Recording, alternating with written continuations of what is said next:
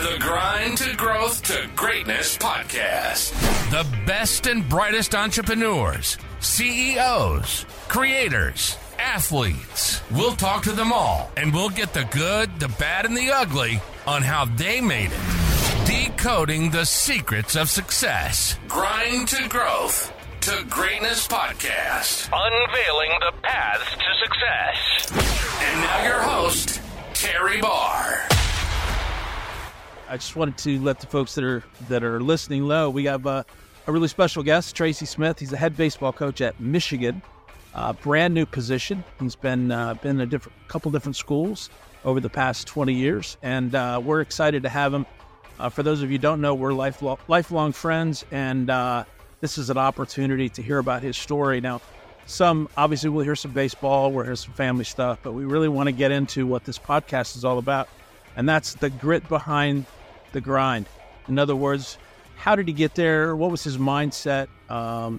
Is that something that anybody can duplicate? And what did he spend time doing to make it to where he's at? So just a little bit of an introduction. He's the head coach at Michigan. He also played in the ranks. So he was drafted in 1988, 38th in the June draft, and played, I guess that was the Cubs, right? Yeah. And that, yeah. Yeah, the Cubs. Good. So I wanted to get right into it. I don't want to take too much of your time, but we want to hear your story. You started out and tell me a little bit about your childhood, where you grew up. I guess if you look at the size of the town, nobody expects somebody like yourself to come out of the size of the town. It's a pretty small town, but tell us about where you grew up. Joe, you know a little bit about that childhood now too. So yes, sir. Well, yeah, Kentland, Indiana. Town of 1,800 people by last count. I'm not really sure what it is now. I don't know if it's growing or it's shrinking, but yeah, super small town. But it's funny that you bring up the town, because I talk about that even in recruiting with parents today, because, and again, not saying that you can't get a good upbringing in other places. Obviously you can, but I mean, I think that town has a lot of the fabric, and honestly, in how, who I am as a person, but also how we run our program. And whether it's at Miami of Ohio to Indiana to ASU to here, I talk about, just a small, I've said just a small town guy who's gotten pretty lucky over time. Yeah.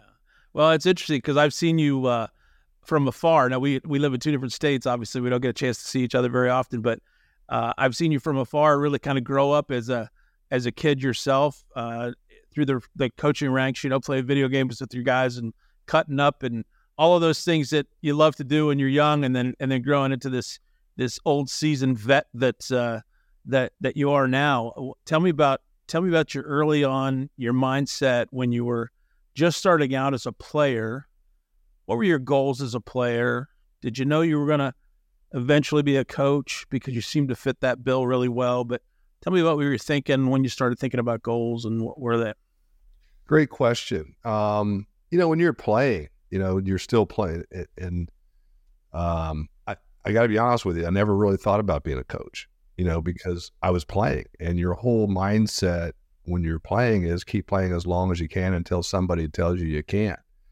And so I would love to sit here and tell you that I had this master plan that, when I stopped playing baseball or whatever, that I was going to fast track into coaching. But the reality of the matter is, and back to the playing days, put a little perspective when you talk about grind. I can remember vividly spring training 91, and my wife's pregnant, Jamie's pregnant with our first, and the Cubs at that time said, and this is where times are a little bit different today. They said, if you go home for the birth of your child, because she's pregnant, she's getting ready to have, they said, if you go home, stay home. And so how about that? Yeah. So it's one of those things. When I started playing professionally, I said, look, if I'm not continuing to progress through the system as a player on the field, then I'm going to shut it down myself. And I think, so in spring training of 91, I think coupled with the fact that my first child is going to be born, I missed the birth of that. Oh, boy. I'm not bragging about that, but it was those things, I back to the grind. It literally was posed that way, that if you leave, you don't come back. And so I missed that, having a pretty successful spring training, but I got put back on the roster that I was on the year before. And so I was kind of stagnant. So I kind of hung it up myself. And I remember going in and not really having a life plan at that point, other than I said, I've got a college, got a college degree in hand. I want to see what next steps of life unfold in front of me, but I actually started my career coaching at the branch campus of Miami University as a basketball coach after a failed opportunity at an administrator position. I thought I wanted to be an administrator. Okay. And it's funny how life kind of, throws different twists and turns at you. And I was devastated because and I say this humbly, but some success, and I really hadn't had a lot of no's in my life. And when I was told no on that administrator thing, I was devastated. I was mad. I was angry, but all the doors that then opened up. And that's honestly how it started, was given a chance to start coaching basketball. And that's where the love began. So tell me about that moment in time where, you went from having a good spring training, which was reflective of my spring training before I got cut. But you had this good spring training started. You feel like you're doing well. You get that big no. You transition. You get another no when you go to Miami. As far as administratively, what was your mindset there? Tell me how you work through that. As athletes, we work through injuries. We work through slumps. We work through all kinds of things. But when it's not a familiar fail, how did you work through that mindset?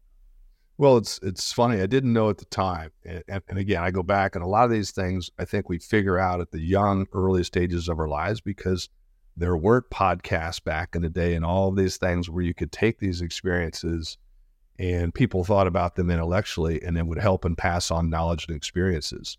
At the time, I didn't know, but what I subsequently learned, I guess I would say, a really good friend of mine, and I would recommend that you and your listeners, get a shot at it. Do some digging on this guy, Scott Pelton with Tignum. Oh yeah, and he talks about reframing, and it's like taking that circumstance, that situation that's ultimately, or maybe you perceive it to be a negative at that time, but really it's just another opportunity to reframe and set your sights and direction on another path. And in the coaching profession, which is now, I had another big reframe coming later in my life with this situation at Arizona State. Yeah. So, I think in those times like that, I've never been afraid of that. I've never been afraid. Now I think about that, how lucky I am to have those no's, because it forces you. I've always said that to even my colleagues and friends that have the misfortune of maybe getting fired or something happens, a coaching change or whatever. It forces you to really center in on and look at and use your resources, use your network to be creative and reinvent yourself, or, as I said, reframe yourself. So back to that time, I didn't know that I was doing that at the time, but I went into that kind of, this coaching thing. I like sport. I like people. Let's give this thing a go. And that's really, it was as simple as that. And I wish I could give you this thing where I just sat down and locked myself in a room and said, hey man, but I didn't do that. It was just this open mind. It's a good point in my life to kind of start and try something different. And that's how it happened. Well, it's interesting you say that, because I know it's in college sports, especially at D1 and professional sports, it's such a business, and there's a very small pool of people that have the skill set that you have. Like, nobody can just walk up the street and say, I want to be a head coach at Michigan and have an opportunity to do that. So, you guys get let go and picked up and let go and picked up across the board. And it just seems like it's such a business to become a business. Maybe you can talk a little bit about that. If you're not in the win column right out of the gate, I mean, you're on the hot seat. And that to me is a harder thing in some respects to deal with, knowing that, hey, if I'm not winning out of the gate, I got to start wondering what they're thinking about me. So maybe you talk a little bit about that. Well, I think the difference, because I think all of us, and you included, I mean, the things that you do, there's wins and losses in everything you do. And I think, but the most obvious differences maybe is that, as a coach, you're on public display, and just like we've talked here, you've played baseball, and I mean, our sport and the one that I've chosen, a lot of people played it, and everybody's got an opinion on it, and everybody's a professional. So I just, I just looked at that as the opportunity to do that, and you're in the public arena, but you keep both feet in today. It was what you were just saying too about not everybody has the ability. I think there are a lot of people that have the ability to do what I do and what you do, but it becomes a war of attrition. It becomes of getting knocked down, and can you get back up off of that and reframe and, attack and keep going. That's the part of it. For me, as I see young coaches, I get guys all the time saying, hey man, I want to be a coach. I want to be a college coach. I want to do what you do. And first thing I tell them, I said, man, it's attrition. Yeah. It's just a war of attrition. You got to be able to keep going, because this is a long and tedious grind to, ultimately succeed.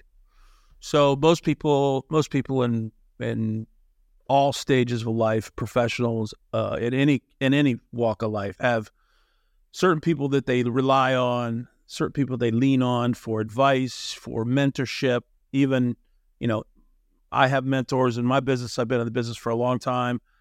Tell me about the people that maybe you are your go-to people, and if you don't need to name them if you don't want to, but who do you go to when the head coach at Michigan says, I have a gray spot here, or I have a blind spot here, I need to get some advice? Who do you get your advice from? Well, great question. And this is one of those things, and I'm sure because what are we? We're probably a year or so difference in age. Yeah, 2 years. Yep. Life, as you go through life, and this is the thing that happened to me, Terry, when the ASU situation happened, and I'm out, and I'm close to when I, quote unquote, could retire, one of those things. I really started to think about, of 30 years in this business, in this profession, like how big my network is. Yeah. Well, and so back to the question of, early in my career, I'd say honestly, it was my father-in-law. Lynn Derbyshire was a longtime coach, administrator, one of the greatest influences on me and my philosophies and how I would do things as a coach. And I get asked this question a lot, and have over the years. Another gentleman that no one has ever heard of, that's probably one of the greatest influences on me, the guy named Jimmy Slager. He was the basketball coach at this little branch campus of Miami University.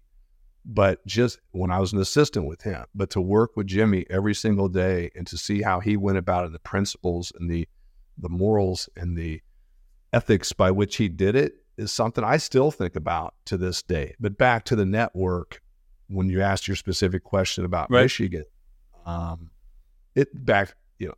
got a lot of people to choose from now that I've met over the years, that if it's a question in, professional baseball, you pick up the phone, you call anybody. I mean, I've had sitting having dinner and conversation with some of the greatest of, Tony La Russa, and picking his brain about managing and all of those. So, when I start adding up, I can't sit here and tell you that it's one thing or one book, but it's just taking all of those people that come into your life over the course of your career and having a growth mindset. And I tell my staff when they go out, and I say this, when you go out, whether it's recruiting or you go speak at a convention, whatever, come back with 3 to 5 people that you've met, that you put in that network, that you can, call upon and service and back and forth over your career. So that's kind of how I.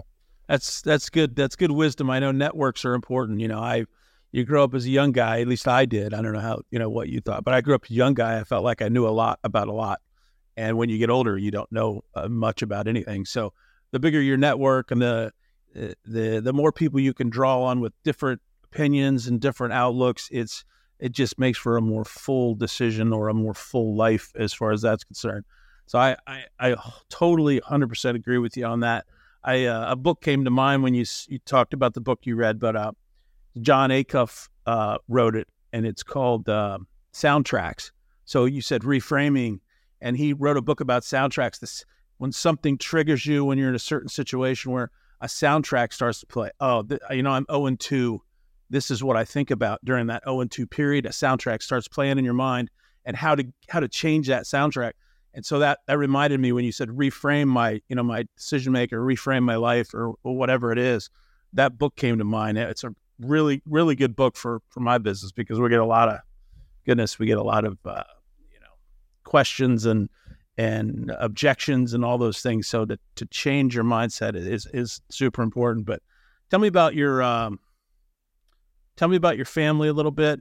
I know we started a little quick, but I know your wife's name's Jamie. You got 3 boys. Just give me some basics on those guys. Yeah. Well, Jamie, as I said, her father-in-law was, again, one of the best influences on me. And we had the good fortune of, producing 3 sons that, pretty proud of and what they're doing in their various spots. My oldest, Casey, actually played for me in our World Series. That's an interesting thing. Played for me coaching your son has its own challenges. Let's just say that. It does. But he is in film production and actually just started in a new company with Dolphin Entertainment and the digital department, and working in the NIL space for college athletes across the country. All right. Kind of a cool deal. My middle son, Ty, played college football at Indiana and is now a successful baseball agent with RSR, which is Rosenhaus Sports. Yeah, big one. Yeah. And so really proud, and it's fun to see him taking a football guy. Now he's in the baseball space. And then my youngest one, Jack, signed in a Power 5 school as well, and is now on staff coaching after his playing career. He's following his father's footsteps, but he's doing it on the football side.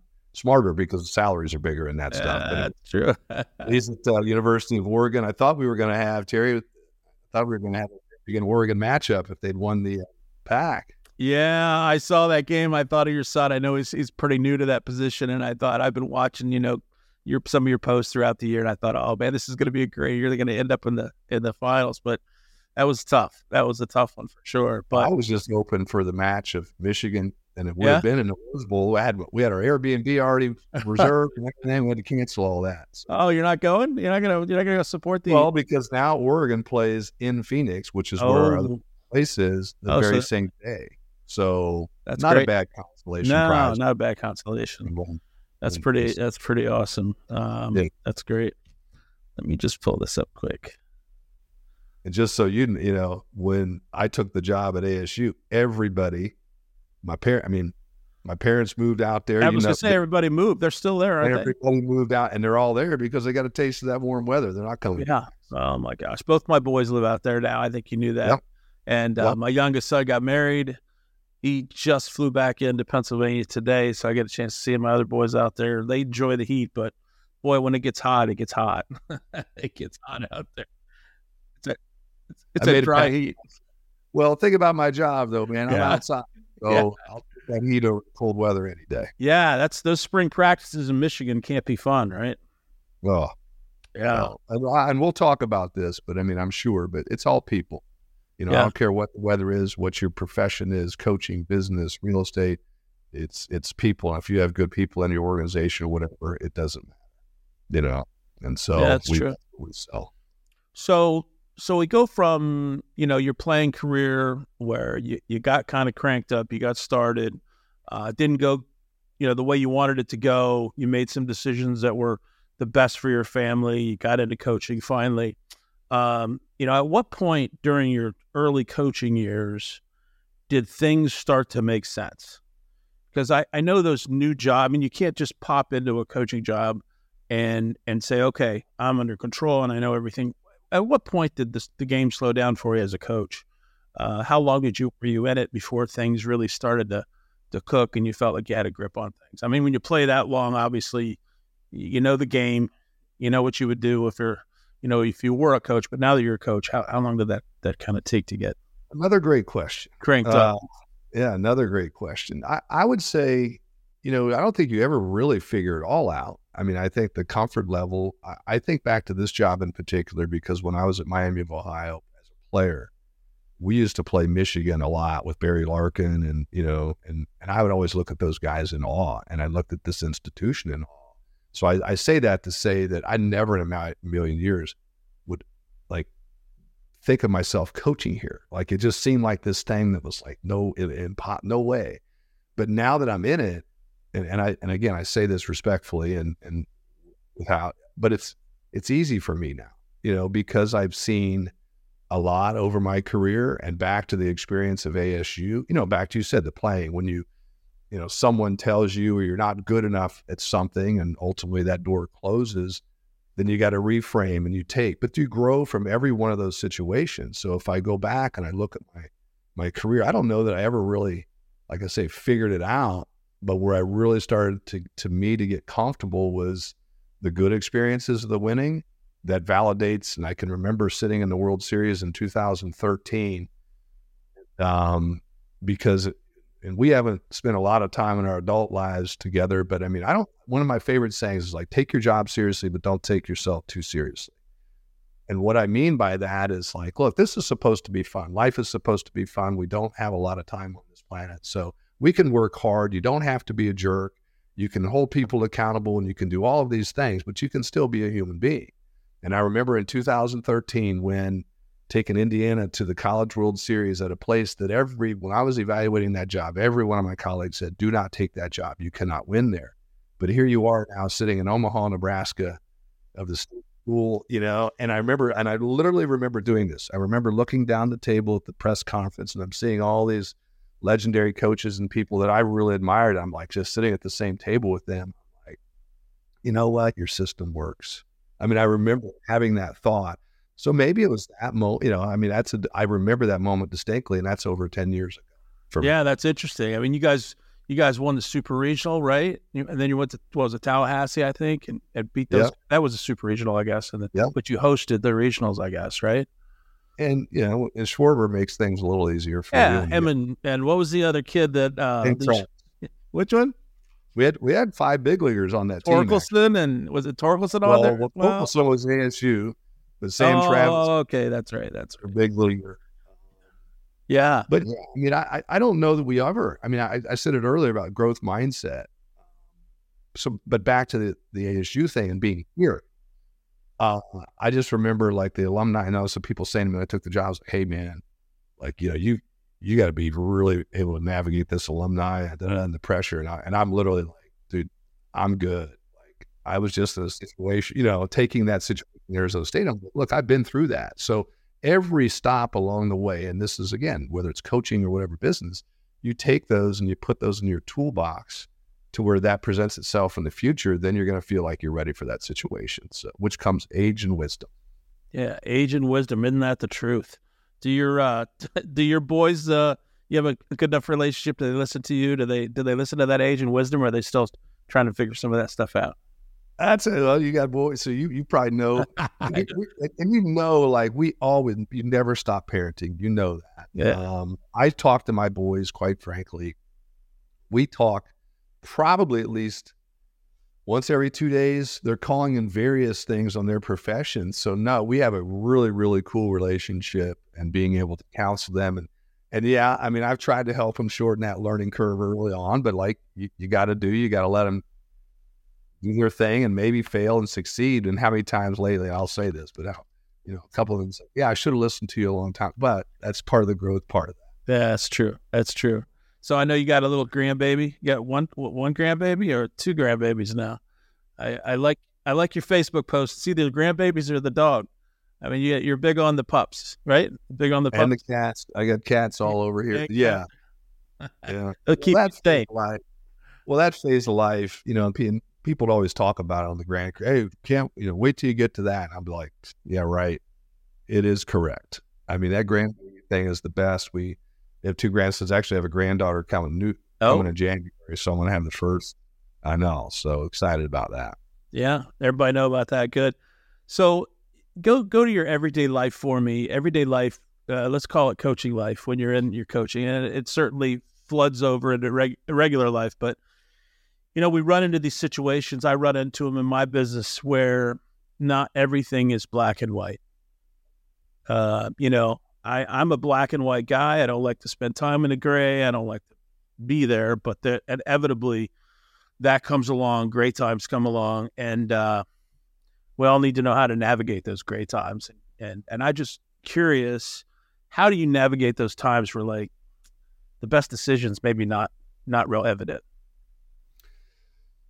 Well, back to like my job. I mean, I get asked this all the time about baseball. What is your job? What do you do every day? And truly, it's kind of crisis management. I would say what I started in this business of wanting to, out on the field and coaching, that's probably 10% of my job of actually being on the field coaching. The other 90% is everything else, dealing with all the complexities. And you're basically a CEO of, at this level, you're a CEO of a sports organization. And, but the gray that you talk about, I've never been one to where I put down a list and make team quote unquote rules. I'm about standards. It's like we are going to model and live our standards every single day. And humans are not the same. They're, different situations. So that comes back to my mentoring and my follow-up. Don't back yourself into a corner on something. And I don't say that like that we're ever going to sacrifice integrity or the right thing. The circumstances are different, and so I always try to look at things individually, like what led to this decision or this behavior or whatever the scenario we're talking about, and then take a very pragmatic approach to solving that problem or dealing with that particular issue. And, I'm sure in your business, like I've seen a lot, and I tell my guys that all the time, like, guys, there's not a lot that I haven't seen. I know I'm going to get surprised or I'm going to come upon some different things, but I try to handle everything individually and not, quite frankly, not be so black and white. So it's just living by those standards every day and holding people accountable. There's Sandy Ogg, another very good mentor me in the business side of things, because I really got to dive into that stuff when I was out for that year, and I really fired up the entrepreneur piece of me. And he talks about jobs to be done, that you want to give people expectations and give them specific tasks to do. And then once you do that, then you can hold people accountable. And let them do it. Yeah. Let them do it. And then hold them accountable. Well, that's the old father-in-law. Here I go again, but my father-in-law's hire good people and get out of the way. Yeah. I sit here today with this on my chest, not because I'm a great baseball coach. It's because I've surrounded myself with some really, really good people that I hire them and get out of the way and let them go. Yeah. The more I talk to people, and one of the reasons I started this podcast is because I hear stories all the time. In my business, I'm hearing a story about this. I'm hearing a story about that. And it's so interesting to me. But one of the threads in those stories is especially for people that are hiring or have some sort of supervisorial role, they're generally, they say to me, look, I'm not the smartest guy in the room. I hire smart guys in the room so that I can give them tasks and then let them do that. And then, of course, we bring that together, and I take a certain amount of credit for that. But almost to a fault, all leaders are telling me that, I'm not the smartest guy. And I think people like, software guys are a perfect example of that, that bring all of these people into a room and they engineer these pieces of software, these hardware, and all the people that the CEOs, the Dells and everybody, you hear about them, but you don't hear about the people that do all the work. I think that's indicative of that kind of leadership. So I totally agree with that. But let's see here. Well, but on that, it's funny. You going back to just the time and period where we are in our lives, the different people, but it takes you a while to figure that out. And I think it takes confidence in a leader to get delegated and step back and let people do their jobs. But if you don't, I think it really inhibits, the growth of your organization. And I go back to me when I first started, I was only an assistant, good or bad, for 4 years. And I was an assistant and a guy that let me do things, which ultimately helped. So I would always hold that dear to me. It's like, I want to let my assistants to do things. I want to motivate the way that I wanted to be motivated. It was like, don't micromanage me, like guide me, direct me, teach me, but let me roll. So that's what I try to do with my staff, my players. Yeah, that's awesome. This episode of Grind to Growth to Greatness is brought to you by Terry Barr, Distinctive Real Estate, advising families across Pennsylvania and Northern Virginia for over 15 years. Visit the website at terrybarrealestate.com. So there's a huge difference, at least in my eyes, and you can boil that down. But there is a big difference between college sports and professional sports. And from a college sports, you do a lot of recruiting. You go out and try to bring guys in. You're wooing them here and trying to get him from over there. College or professional sports are a little bit different, and where you're hiring guys and you're drafting them. And this. So tell me about your perspective on the college versus the pro, and is that something you ever thought about making the leap into? In other words, kind of jumping the chasm and going into the pro? Obviously, you could have. Yeah, and I had those opportunities early on. I think for me, it's a lifestyle piece. Not that you can't have a good lifestyle on the pro side, but when I finished playing, I also did the scout school with the Cubs. I thought I wanted to ultimately kind of do the scouting thing, but I realized quickly that I wanted to be on the other side of the fence. Right. But no, I mean, I've thought about maybe my swan song would be to do something on the professional side. But I like the college environment because, and back to what I learned about myself and even in my career, I align and my value set aligns really well with the Big Ten. I like the emphasis on the student athlete. I like this development as the whole person. Not that we didn't do that at Arizona State, because we did, and there were some great kids, and I still value those relationships. But I think just institutionally, philosophy of the conference, it puts a big emphasis on, the athlete part of that, but also when you're finished, who are you? How do you want to be remembered? Yeah. In this place in particular, Terry, I've never seen anything like the Michigan Network. So that's different. I think the professional side of it, you kind of pointed it out. It's professional. Like there's no, you either get it done, or you're gone. And there's not as much, as there's not as much of that development off the field. I think there's been a little bit of a mind shift in that because what is it, the holistic, if you're good in all those areas, it's ultimately going to lead to good field success and playing success too. So there's been investments and new programming on the off the field stuff. But to me, the college versus the pro is more, there's more investment in that human being as a human being at the college level. Yeah, that's true. I know my son played college football, as you know.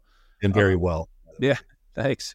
But he's, there is an investment in young men at that level, and I think there has to be. I'm a little bit disappointed, and I don't want to get off on a tangent, but I've been disappointed in professional sports because, as much as that's been a problem, it's been a problem for a long, long time. Having young men, whatever the situation, whether they're coming from tough upbringings or whatever, and that's the way out.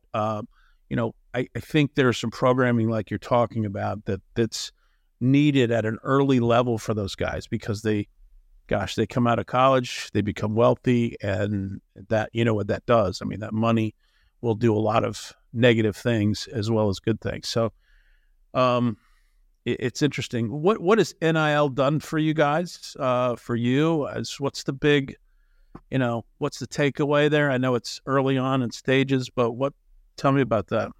Well, that's a hard one because everybody's still trying to figure it out. It's really new, and in fact, it's super new for me. The year that I was out was the first year that you could do it. So even me, who's been in this for 30 years, coming back and trying to navigate it. I heard a lot, and I think like what Coach Harbaugh was saying from the Michigan football side, like Michigan. So I was reading about that as I was considering this job, and the public perception was that Michigan was so far behind in NIL. And Coach Harbaugh and Juwan Howard and others were complaining we're not doing enough in that space.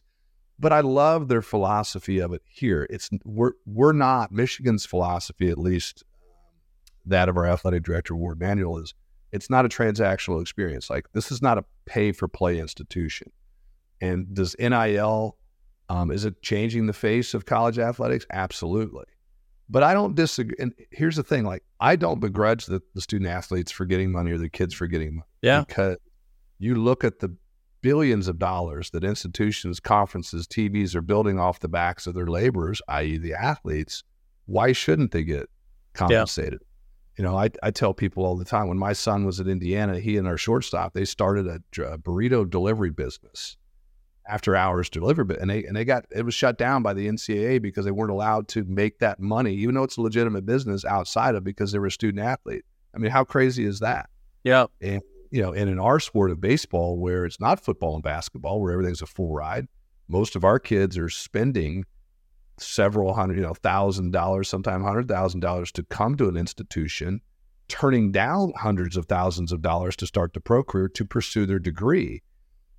What's wrong, with them getting that? But, is it a bad? I don't think it's a bad thing. I hear people railing on it all the time. I do think it needs to be regulated because there are It's created a lot Sure. of pay for play model. Yeah, there's a very small percentage of the kids that are going to bring that, going to have that opportunity to start with, and then all of a sudden it's equality and it's equity, and then I guess the school I was at Colorado bought everybody a truck. It wasn't Colorado, but it was a school out there, Utah. That's right. Just bought the whole team a truck, and I know that wasn't NIL. It was boosters. Well, no, that's kind of NIL, and I think the point we need to talk about with that is back to just in people. Like, you can throw all the money. I won't say the specific institution, but you can look it up. A lot of them threw big money. Yeah. That doesn't guarantee winning. So it goes back to, like, you have to invest in people. Yeah. Get the right people and the right culture and all of those things. That's what's going to produce a winning outcome, not just this transactional thing of, hey, come play for us for a year, and then I wish they'd set it up so the kids didn't have access to the majority of those funds, how big they are, whatever they are, until after their playing career. In other words, some sort of a, retirement fund or some sort of a fund that allowed them some income to come off for food. I mean, my son was a full ride student athlete, and I still spent $300 or $400 a month in food. It's so there are some things broken there, but I agree with you. I think the kids should have access to some of those dollars. I'm just not sure how you give it to them without ruining them, or. It's so horrible. I don't know. I don't know the answers. Yeah, if you figure that out, you do a podcast. Yeah. Well, anyway, let's get back to it. But, and then I won't take too much of your time. But so tell me about off the field, out of the office. Tell me about your personal passions. Do you have anything? I see some of the stuff you do, and that's generally with your boys or your grandkids, or just relaxing or spending time with your family. But anything off the field that you devote some of your mental efforts to, your physical efforts to?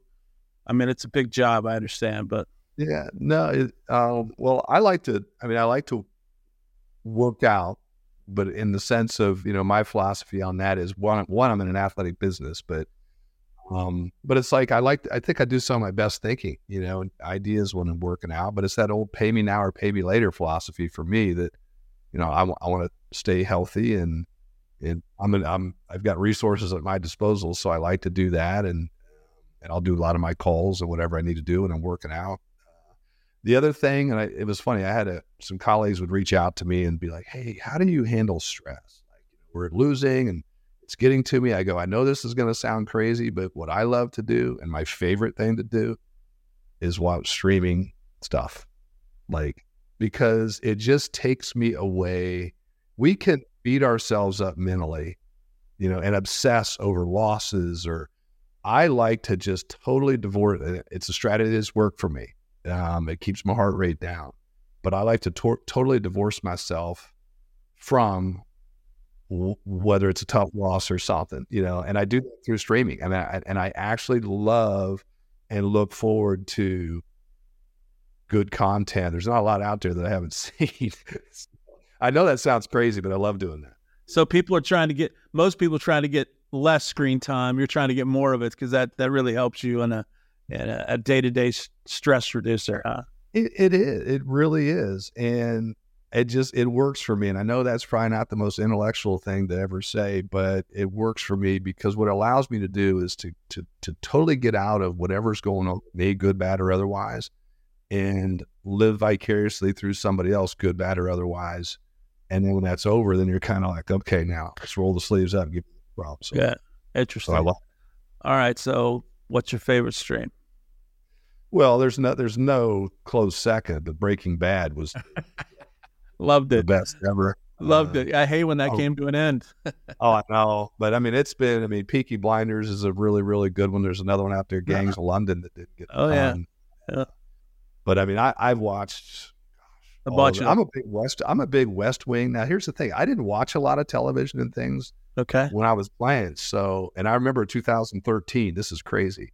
I was watching Lost at that time, the entire season. But Terry, I remember I'd be standing down there coaching in the third base coaching box during a game and thinking, I can't wait to get back to the hotel. What? So, that's a good, and I do the same thing. I do some streaming of some shows. What it was called, I think one of the ones was Dexter. He was, it's a good one. They got, I guess, a new season, like 4 or 5 different. I just watched it the other night. I've watched a couple of them already, and so my son being in the film space, like we're actually doing the docu-series thing as well. We're actively, we did it at ASU. My athletic director and I got a little sideways, so it never got out, but we basically had the hard knocks of that, and we're currently working on that. In fact, today I had a sales call with one of the major streaming platforms to potentially use their service to do that. Very cool. Oh, that's interesting. So let's talk just briefly about what's next for Tracy Smith. What's not tomorrow, not next year, but when this whole lifetime experiment comes to an end and you decide to go on from something that's not coaching, what do you think's next for you? Well, when I was out that year and back to the reframing, it's like, okay, this was the first time. I mean, I jokingly just call it my sabbatical, but I was fired at Arizona State, and I'll sit here today and tell you that was a very humbling experience. I could go into all the reasons why we didn't fail, and it just, sometimes things just come to an end because philosophies don't match. But during that time, I actually had the good fortune, and my entrepreneur spirit was lit up. Yeah. The Diamond Allegiance was something that I dove into. And really there's this issue of travel baseball as we know it across the country today. It's taken on back to that whole business thing that we were talking about earlier. I think it's gotten away from when you and I played way back in the day playing. It's like families are investing, honestly, tuition cost for their kids to play travel baseball. So me and some business people and some of the top people in our game today are saying, look, enough's enough, and working with Major League Baseball and others of saying, look, we know this is broken. Let's try to fix it. So that's what I've been doing. And I kind of say, like, my swan song is when I hope that when I'm done coaching is that I can actually provide all this experience and do a give back of provide true direction to families. Because this false narrative, I call it a false narrative, like if you don't play Power 5 baseball, you're a failure. Like, I hate that. I hate it because going back to my days of Miami, of Ohio, and Miami Middletown where I started, that's not even a branch campus, but I still got excited on wins. I hated the losses, but it was a great fit. So what I'm trying to say is kids could play beyond high school. Any kid could play. Find the right fit. It's out there, but let's get over this notion that you have to play Power 5 to be successful, but also to make this more affordable for families. So yeah, it's such a slender slice of the talent out there that get to a big league bench somewhere, and the media does a good job of selling the glitz and glamour. Just to use my son as an example, he got every ounce of his talent out of his ability. He worked harder than anybody I've ever seen. He had some success, real success at high school, good success, had some injuries, all that stuff. But in the end, he wasn't good enough. All-State 2 years in a row. He was Defensive Player of the Year in the East Coast. Led the D1, just like this. In the end, just wasn't good enough. And I don't know how you present that information to a young student without breaking their spirit and saying, that's, in my eyes, that's the problem. I'm motivated because I want to be like them. Okay, be motivated, go chase that. But when it's time to shut it down, you got to know when it's time. But back to your question of the college versus pro, as a college coach, you get to weave in all of those messages, all of those life lessons and things that are going to help. Because we say, I coached at some of the coolest players here. Like, think of some of the players that have played here. Hall of Famers, Arizona State, some of the best to ever play the game, not just college, but the game. But every time I would talk, I would point to their thing up on the board with a recruit and a parent and say, now look at that name, but understand as good as they are or were, their uniform comes off at some day. Who are you? That's the role that I think we have to serve as the coach.